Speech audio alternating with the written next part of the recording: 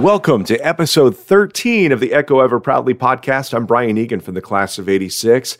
And before we get to today's in-depth visit with longtime English teacher and pillar of I Street, Mrs. Helen Free, I want to welcome Hazel Lychak and Jeanette Staten from the Gonzaga Mothers Club. Last year, thanks to COVID, you guys were faced with an obstacle, but you were able to pull off a very successful virtual event. Jeanette, what was that like? I was president of the Mothers Club last year, February of 2020. Right before COVID. And we had started going through a big transition. We were moving all of our Gonzaga Mothers Club stuff from one closet to a whole different area of the school, looking at what we need for the gala. And then March 13th, I don't know what the date was. Once we got maybe a month into COVID, people were like, okay, this isn't ending. People who had galas scheduled for the spring, we're going virtual. We basically made the decision, we're going to go virtual, and hopefully things will change, things will open back up. And by December, we'll be able to have an in-person event, but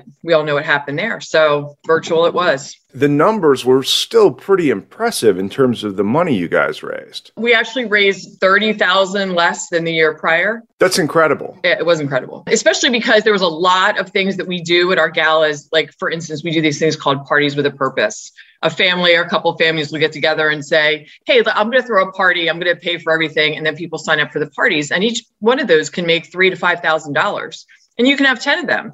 So we couldn't do any of that because there wasn't any parties. People weren't going to see each other. So there was a lot of things that we lost. But because it was virtual and because so many people were able to watch it, alumni, parents who wouldn't normally watch, things like that, we got a really big raise the paddle, which I think helped us a lot. And Hazel, as you look forward to what's happening this coming weekend, it's a little bit of a mix. You're taking the lessons learned by Jeanette's team last year and sort of adding them onto an in-person event this year. Absolutely, we are. And everyone is so excited to be back in person that we're sold out for our in-person tickets. And that's the beauty of it. We can still offer a virtual component so that people who couldn't get a ticket or who don't feel, comfortable going back in person can participate. They can bid on items and they can, be part of the gala. So we're very excited. In addition to this being the earliest sellout we've ever had for the gala,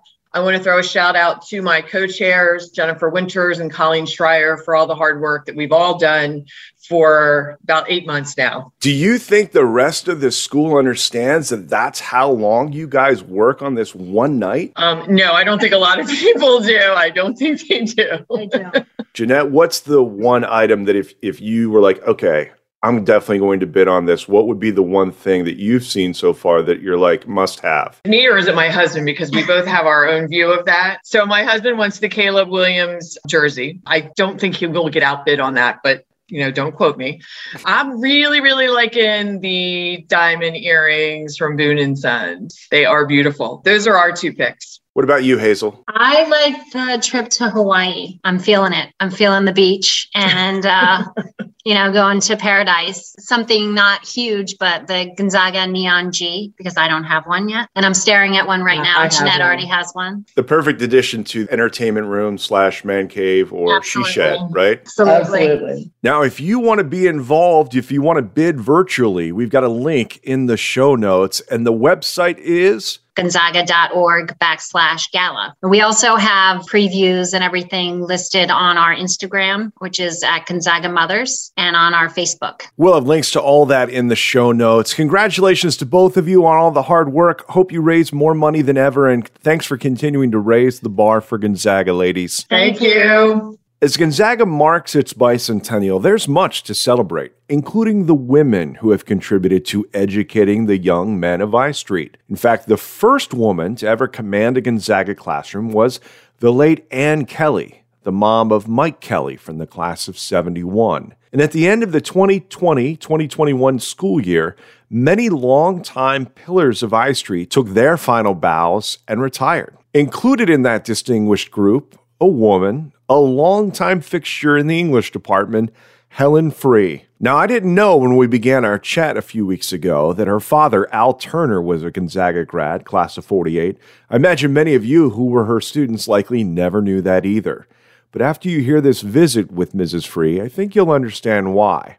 Along her journey, Helen had 2 sons go through Gonzaga. Teaching at the same school where your children attend is complicated. How did Mrs. Free approach the challenge with Timothy and Gabe and keep her dual roles separate? It wasn't always easy. And how did Helen view parent-teacher conferences? What advice would she offer parents? And who inspired her to believe in herself and pushed her to get her master's? And what does she hope for Gonzaga's future? All those answers and more are ahead in a very wide-ranging and personal conversation with my former teacher, Helen Free. Now, a note, there's a small audio annoyance, kind of a metal chair type squeak in the next 8 minutes or so, but we figure out what it is and solve it. It does go away. What won't go away, if you give us the next 30 minutes or so, will be your appreciation of how hard Helen Free pushed herself and her students across 38 years to make sure everyone always gave their best. I grew up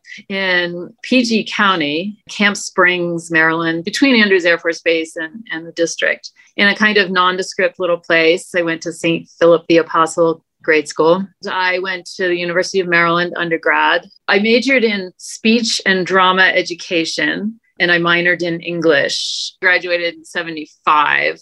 I started teaching at St. Jude's in Rockville, 7th grade, where I learned to teach, basically, because, a grade school teacher, you teach everything, right? I taught religion. I think I was the gym teacher for my class. I did that for 3 glorious years. And like I said, I learned to teach because it was like, okay, every 30 minutes you had to do something else. So I learned to be organized and love those kids. But, I wanted to teach older kids. So I taught at Seton after that. So I taught all girls for about 4 years. So the pivot from Seton to Gonzaga, what put Gonzaga on your radar? My father went to Gonzaga. He was in the class of 48. No kidding. I don't think I ever knew that. No kidding. What's the maiden name? Turner. His name's Al Turner. He just passed a couple of years ago. Of course, I grew up hearing all about Gonzaga. I must admit, though, I was a little hesitant because of this roughhouser. I would go to a football game at McNamara to watch my brother play. Somebody on the St. John's or Gonzaga bus, I can't really remember now, would moon you. So oh my God, like these boys are crazy. I'm not touching that. I'm happy at Seton. But eventually, I got over that. Although when I did start at Gonzaga, it wasn't the Wild West, but it was very different from where it is now. It's funny. I would have never known you to be a legacy, and you are. Yes. So what specifically inspired the move from Seton to Gonzaga? I was married to Larry Harden, and he got a job as the art teacher at Gonzaga. And so I started going there for things and meeting everybody. And so they knew I taught at Seton. And so I already knew the headmaster. I knew other teachers. So when someone kind of the last minute wasn't able to return to Gonzaga, they knew me. So when you made that move, did you have any idea that you would spend almost 4 decades teaching on I Street? 38 years. I was thinking about this before we talked. Was there ever a time when I thought about doing anything else? And I liked it too much. And I grew to love the place. I would never understand why someone would leave something that they liked. And it kept changing. The place changed. My colleagues changed. I, thank God, changed. And I never thought about leaving. Every fall, when a new group of students enters Mrs. Free's class, what did you have in mind? What did you hope that they would have accomplished by the time they wrap up at the end of that school year? At the beginning, because I'm teaching with almost all men, there was no woman in the English department for decades. I was so concerned about being smart that I wanted them to know things. I just wanted them to know material, to know it well, to know it not at a superficial level. But it was mostly me kind of giving them that. I eventually realized this isn't the way to go here. And so my goals became a lot more personal for them. Whether they had an A, a B, or a C, I wanted them to feel strong enough to go to college and be able to raise his hand in the classroom and be able to confidently make a comment about something. Have an opinion. If you have a claim, offer evidence. So I wanted that kind of, not only their kind of personal strength in their own intellectual ability and their own sense of, well, my opinion has some value. I wanted them to understand the difference between mediocre work and a finer product. That's one of the things boys say to me all the time in the last, several years, the last 15 years, which I think were my better years. And that is that they know the difference between mailing it in and working on the craft of writing and writing for themselves and for an audience, not for me. And I kept saying, you're saying this because you think I want to hear this. And I really don't. And I don't think they believed me for a long time, but by the end of the year, they do. That's what I want. Their independence and confidence and their critical sense about what they've read, what they've written, so that they're walking on their own. One of the technological changes that took place in the last few years is the ability for teachers now to really know whether their students have been plagiarizing. It makes it much tougher for students really to come up with original ideas. Did you embrace this technology? How did you deal with this? Well, it's funny that you mentioned it because Turnitin.com, I mean, everybody was saying, why don't you use Turnitin.com? I'm like, I don't know. I hate technology. I don't want to bother. I can tell usually if somebody's ripped something off. I didn't want to deal with it. So I thought, forget about all this nonsense. I'm going to change the assignments so that I don't want an assignment about something that I know they're going to get from, see, in our day, it was Cliff's Notes. I think it's Spark Notes now and God knows what else. But I changed the assignments. Let's take Gatsby for an example. So we read the novel. We've already talked about the nuances in every chapter. So why would I have you do a paper about that? Why would I ask you to write a paper on Daisy and Gatsby? Because I just couldn't stand another word about that. I call these launch papers. What piqued your curiosity? So we'd have this 5-minute, 10-minute meeting where they pitch their idea and you get things like, I was wondering why Tom Buchanan is so aggressive. And I was wondering if there's anything to do with the fact that he played football at Yale. That's a great question. This is a recent paper. And the student discovered that college football was brutal in 1923. Indeed, he could have had a zillion concussions. You were a sissy if you wore a leather cap. I mean, it was a great paper. He benefited from discovering that. It was his idea. I loved it. I learned something. I go nuts over stuff like that. Again, what are we asking students to do? And why are we asking them to do that? So I just flipped it. I just changed. So if we read something like that, I don't give the traditional kinds of papers that I gave when I started teaching, that's for sure. And then we do the memoir essay. They think, oh, well, I don't know. Nothing memorable ever happened in my life. I said, that's not what a memoir essay is. So look, you get out of bed in the morning, something has happened that you want to think about or put in a different context. And they kick and scream and their pitches. So we have writing therapy and I just pummel them with questions and we find their story. We find the story they want to tell. I'm going to ask a slightly weird question. When you're moving, I'm hearing a rattle. I don't know if it's the table. It's a phone and it's against a metal box. If you have just a dish towel that you can just sit, I think it's the metal on metal, maybe. Your stories are amazing. Is that better? I don't hear it now. Good. Any other pitches that you received that you thought were just so original? One of those don't write about the great Gatsby papers. Because I have them read a lot of contemporary articles about Gatsby. And so one article is, this is the book that everyone has to read. It's the quintessential American novel, da-da-da-da-da. Everyone, can identify with Gatsby. And this one student said, Ms. Frey, I just want to I can't identify with him. And I said, well, it's probably a really good thing.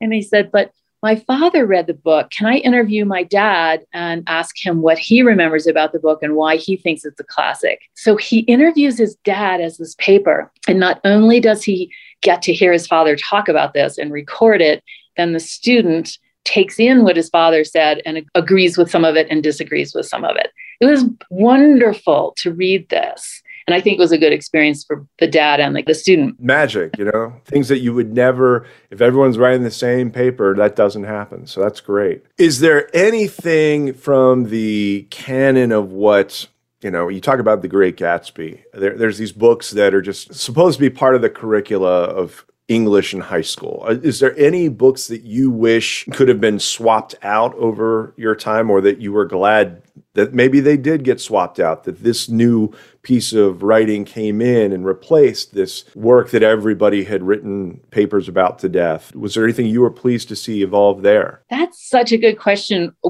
Has it evolved? It has evolved. And it's funny that you mentioned this, because let me just step back for a second. So when I started in 1983, junior year English, we were reading Sister Carrie, 600 pages. The Grapes of Wrath, 600 pages. I remember a mom saying, these books are rather depressing. I don't think the boys were actually reading 600 pages either. So, and we were kind of, up in arms a little bit. And then we thought, yeah, they really are. And so we did something about it. We got rid of them. Fast forward today, yes, more inclusive things. But this year, the English department is taking a pass on The Great Gatsby. I was like, okay, I really oppose this. If you teach it as a dopey love story between two loser idiots, then yeah, it's worthless. But come on, this is about a toxic man. I mean, Tom Buchanan, not Gatsby. He's just out to lunch. It's about class. It is about oppression of George Wilson and the lower class, where Tom Buchanan, who's clearly representative of the 1%, crushes anyone who even wants to make a couple of bucks selling puppies on the street. So I think looking at that attitude is very, very interesting these days, but it's disappearing. Your pal Holden Caulfield is gone this year. I don't know if we're swinging too far. Maybe not. There's a good committee. I'm sure they'll figure it out. I mean, it's always good to take looks every couple of years, of course, but we will have a class of juniors who will go to college, and maybe someone's talking about Gatsby or alluding to Gatsby, and they won't know what the reference is. Well, the nice thing about making changes is you can always then make more changes. All right, let's talk about the changes in just the feel of the campus. What struck you as you left Gonzaga in 2021 is in terms of a difference from when you began back in 1983? The image I have in my head from 1983, this first couple of years, is the faculty parking lot. You pull in between the church and Cantwell, which is now this lovely commons where, people sit under trees and feed grapes to each other. Okay, it's not like that. It's practically, it seems like it's like. I was on campus for reunion weekend. I got to see a little bit of it, so I know what you mean. So boys would change classes from Cantwell. We didn't have Ruish then because I was still Notre Dame when I got there, right? To go over to Coleman, I guess, or the Carmody. People would be, slinging their backpacks at each other and punching. It was very physical, the guys, when they were relating to each other. I'm not talking about a serious fight. I'm talking about roughhousing, and that's how they express their affection or friendship or something. I didn't like walking. I didn't know I was going to get hit by mistake. And anyway, so it was just kind of wild. Nowadays, arms around each other. I mean, it's just a different kind of expression of friendship. It's really quite lovely and a lot safer, I would say. That 1994 documentary that Ash Hawkins did on Gonzaga, you really see that vibe in the students as they're exiting classes, exactly as you described. Let's talk a little bit about the administration back in the early days and what changed over the years. Take me back to some of your earliest encounters with Dr. Joe Ciangullini. But Joe Ciangullini because I believe he started as the admissions director, and then he was named headmaster. And honest to God, he just took us up so many levels. He introduced the sabbatical program, which I benefited from. He's the one who said, everybody has to have a master's degree in 10 years. And he literally drove me to the gates of Georgetown, where I found the English department, walked into the chairman's office and asked if I could be in the program. I didn't apply. I never took the GREs, thank God, because I wouldn't have a degree at this point. It was that kind of time period. It was so interesting. And he asked us to do that. Most of us took advantage of it. I mean, the school paid half. It was a way as an institution for them to say, we believe in you. We want you to get better. Magis, more. Yeah. It's like, we want to push you. And so that certainly helped me, push students more. I mean, it was just win, win, win, win, win. And he was aware of, hey, we need more women in this school. So he hires, Carol Corrigan. He hires Seton, comes in from Trinity College. All of a sudden, it's just a healthier, better place. And it's not that it was awful before. It's just, he just saw the moment and took us to where we needed to be. It's fascinating. I go back and I look through those older yearbooks and I see people like Mrs. Reed in the mathematics department. The feminine touch at the school at the time seemed to be most present in Opal Bell and in Mrs. Mulholland in the president's office and people like Mary Ellen Whitcomb. And did you ever worry about being sort of thrust into the role of acting like someone's mom for a moment or two in the classroom? Or is that something you resisted? Brian, this is I'm going to be careful how I say this. I felt as if I was stepping into the big leagues when I came to Gonzaga. The last thing I felt at the time that I wanted to be was somebody's mother. I felt that I was a professional woman, and that's not necessarily the same. There were the mom types. I remember there was a staff member who actually had the word mom on her door, and I would just sort of cringe. I was like, you're making this harder for everybody else. Betty Reed, you mentioned her. And honestly, she's, I've got the white hair that she had, right? Was she a mom figure, or was she a smart woman who just was friendly and welcoming and could laugh and give five guys a ride home in her Volkswagen or whatever? Does that make her a mom figure? That is a word that I kind of fought. An image I fought personally, because I just didn't think it was really, really healthy. I thought that you could be, I wouldn't say that my male colleagues were dad figures. Do you know what I mean? So I really struggled with that. Now, even though the term mom is something you obviously fought, you probably at least once or twice had to at least put on a mom type hat to help a student who was struggling with some issue. Absolutely. I mean, the intimate and personal stories that I've heard over the years they're manyfold. I guess I'm just trying to find the word between a compassionate listener, an available adult, without using the word mom. And maybe it's just That's fair.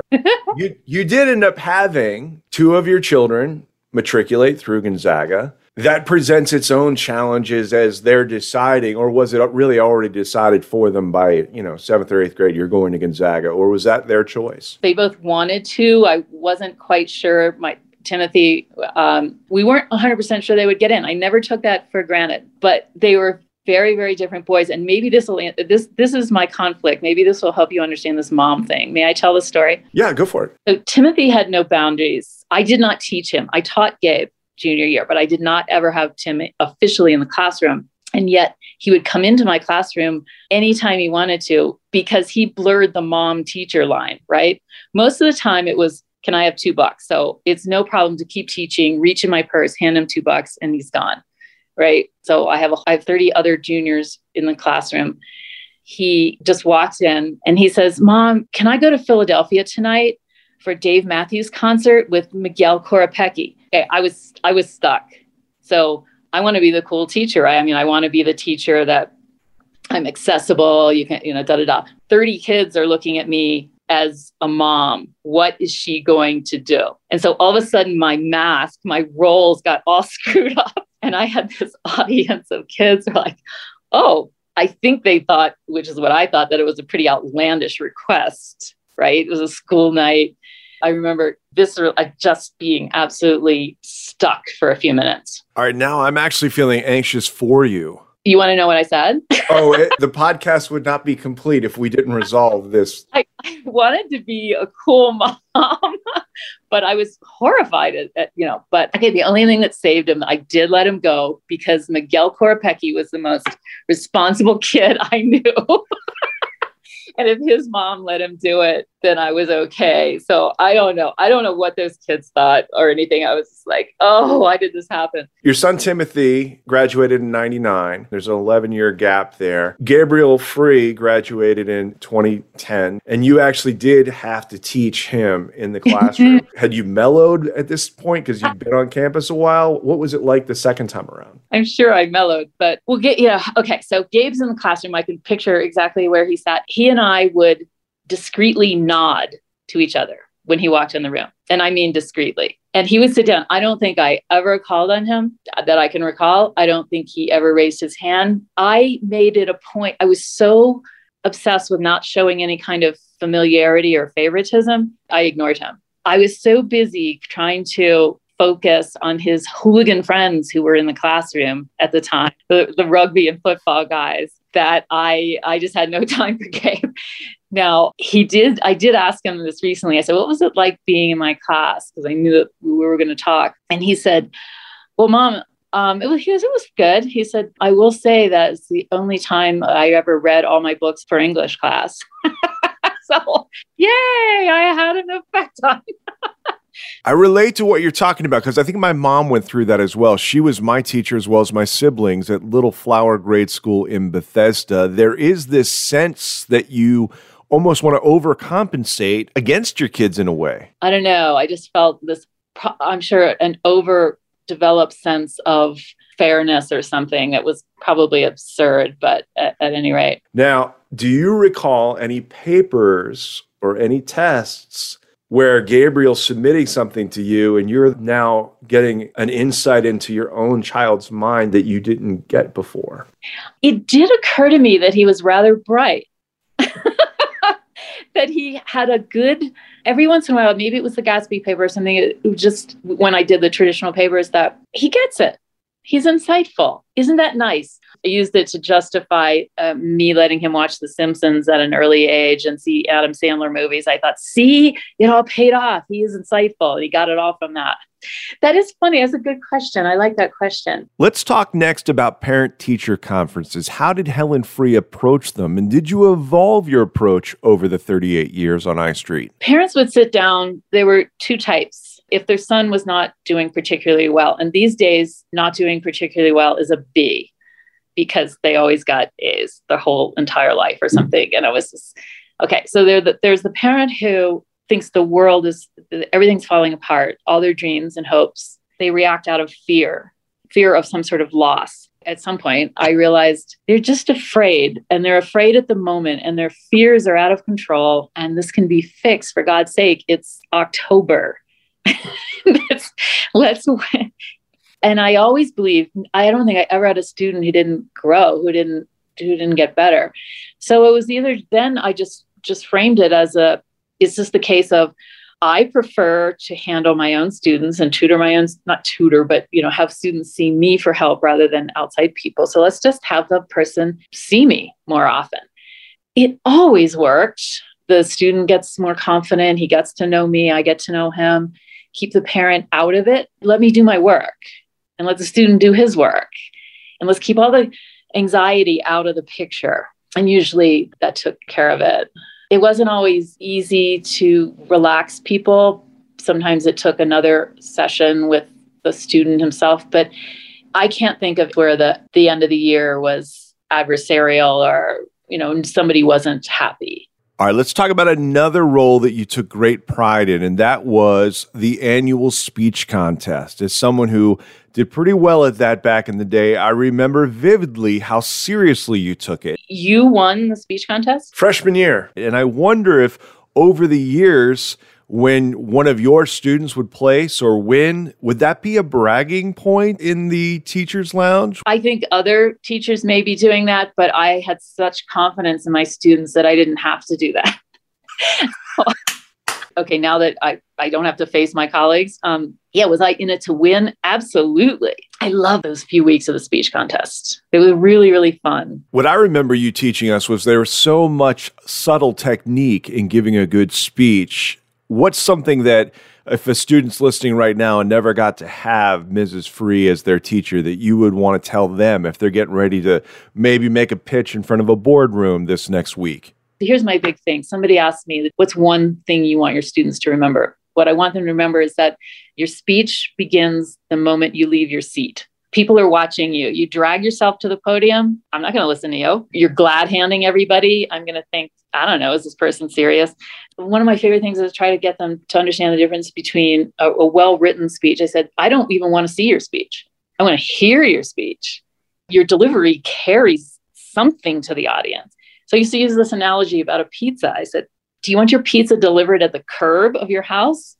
Or do you want it handed to you? I said, we're like the audience. We want you to deliver. Bring your speech, bring your words, bring your ideas to the audience. What is your biggest hope for the school as it goes on into this next era, passing 200 years? As you enter retirement and enjoy this time in your life, what are you hoping for these kids and for the school? I feel as if Gonzaga regenerates itself all the time. We have some new teachers in the school, they've been there 5 years already, who are seeing the need for certain things. For example? Caitlin Farley, she saw the need that hey, we're great, we're doing well, but I see a hole here and we need more positivity and things for students to do that creates camaraderie, school spirit, et cetera, and not just cheering at a football game, but some other things, some additional things. I think when people ask, hey, I see a kind of need here, the administration listens, then we move forward again. We keep taking another step forward. I don't see us ever going backwards. If Cura Personalis is our vision and soul of the school, care for the whole person, then of course it only makes sense to keep looking at that and saying, what are we missing? What are we missing? And then it's not just about your grades or your athletic ability. I mean, when you think about the clubs we have now, Unity Club for gay students and friends, Lasso for Latin American students, all kinds of, we have another new position. I think the title is Director of Sports and Sports Culture. And to make sure that even in the sports world, where you have coaches who don't necessarily teach at the school, where everyone is on board with this understanding of Jesuit education, and whether it's in the classroom, sports fields, of course, retreats and all of that. That's a great step forward. When you teach English on I Street for 38 years, no doubt some of the kids that you taught are going to go on to have successful careers in writing. Is there any students that you remember that you take special pride in the success that they've had in their fields? It's really cool when you have a student who's a writer and then they become a journalist, like Brody Mullins. Marcus Washington, I taught Marcus. Marcus taught Gabriel. Marcus went on to Washington Jesuit Academy and is now, head there, and just delivered, the Coleman address at the last graduation. And I just think the world of him. He helped Gabe so much, and that pride, and it's not a mother's pride, it's the professional, personal, friend, all kinds of other things, pride I have in him. His address is remarkable. If anyone wants to listen to it, get your hands on it. He's a special person. Someone so wonderful launches and I will say, and this is the thing about Gonzaga, it's like Joe Cianglini helped me. He helped Bill Whitaker. Bill Whitaker helped Marcus. It's just this ladder of reaching out where you pay attention to people who have something special and you know that they can give back. So think of all the people at Washington Jesuit Academy that, Bill and Marcus and their staff, whose lives they have enriched. And that's truly, I believe, the ripple effect that Gonzaga's had over 200 years, touching people's lives, inspiring them to do more. Before we wrap up, I've been sitting on this audio. I didn't know when I was going to spring it on you, but it feels like now's the right time. I asked Dave Konchik from the class of 94, Dave, give me the first thing that pops into your head when I say the name Mrs. Helen Free. And here's what Dave said. She made the best lasagna I think I ever had until my wife's lasagna. And I'm like, how do you know that? Senior year, a couple of us got to go over to the Freeze house for dinner. We got to eat her lasagna, and it was unbelievably delicious. It's sort of a white sauce. It was like a Northern Italian lasagna. So I'm sure she taught me lots of great English, too. Do you remember having students over for stuff like that? Absolutely not. I have no idea where I would have students over, unless they were maybe the newspaper staff, somebody you're close with, you're tight with the whole year. No, that is so funny. I have no recollection of that. But it's a bechamel. Yes, you need the bechamel and a bolognese sauce. Well, thank you so much for the time. I was looking at the 85 yearbook. There's a great picture of myself with Mark Shaheen collecting money for some dance, and you're standing there with us. We all looked a lot younger, and I think about running track and cross country back in the day with Tucker Cawley and Will Michella, and it's just so great that you were able to have such an incredible tenure. Thank you for all you gave to Gonzaga over the years. You just mentioned Michella and Shaheen, Mark Shaheen. I have taught both of their sons. And if there has been anything that has been an incredible blessing and privilege, it is that, to have taught the sons of former students. Strangely, a lot of them look just like their dads. but they must act like their moms because they're little angels. Well, thank you for the time. Thank you for the time and this labor of love that you're doing, Brian. This is really a gift to the school. All the best. Cheers. Thank you.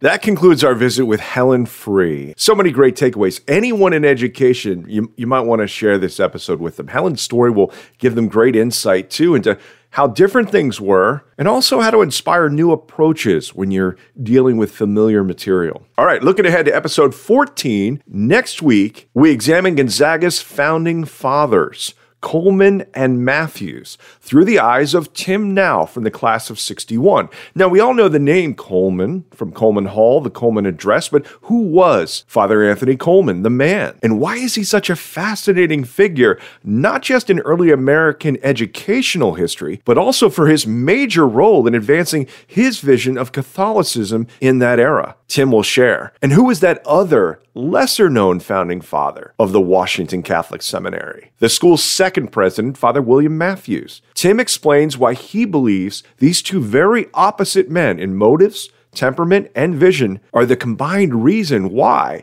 the Washington Catholic Seminary survived to become Gonzaga. And there's no bicentennial celebration without both those men. Look for the Gonzaga Founding Fathers episode next week. Still would love to get more holiday shout-outs from wherever around the world you're listening right now. Just send us a voice memo. The instructions are in the show notes. Also, if you're looking for the links for the auction items for the Mothers Club Gala, they are in there too. Now, if you're catching this on Apple Podcasts, would love for you to tap that 5-star rating.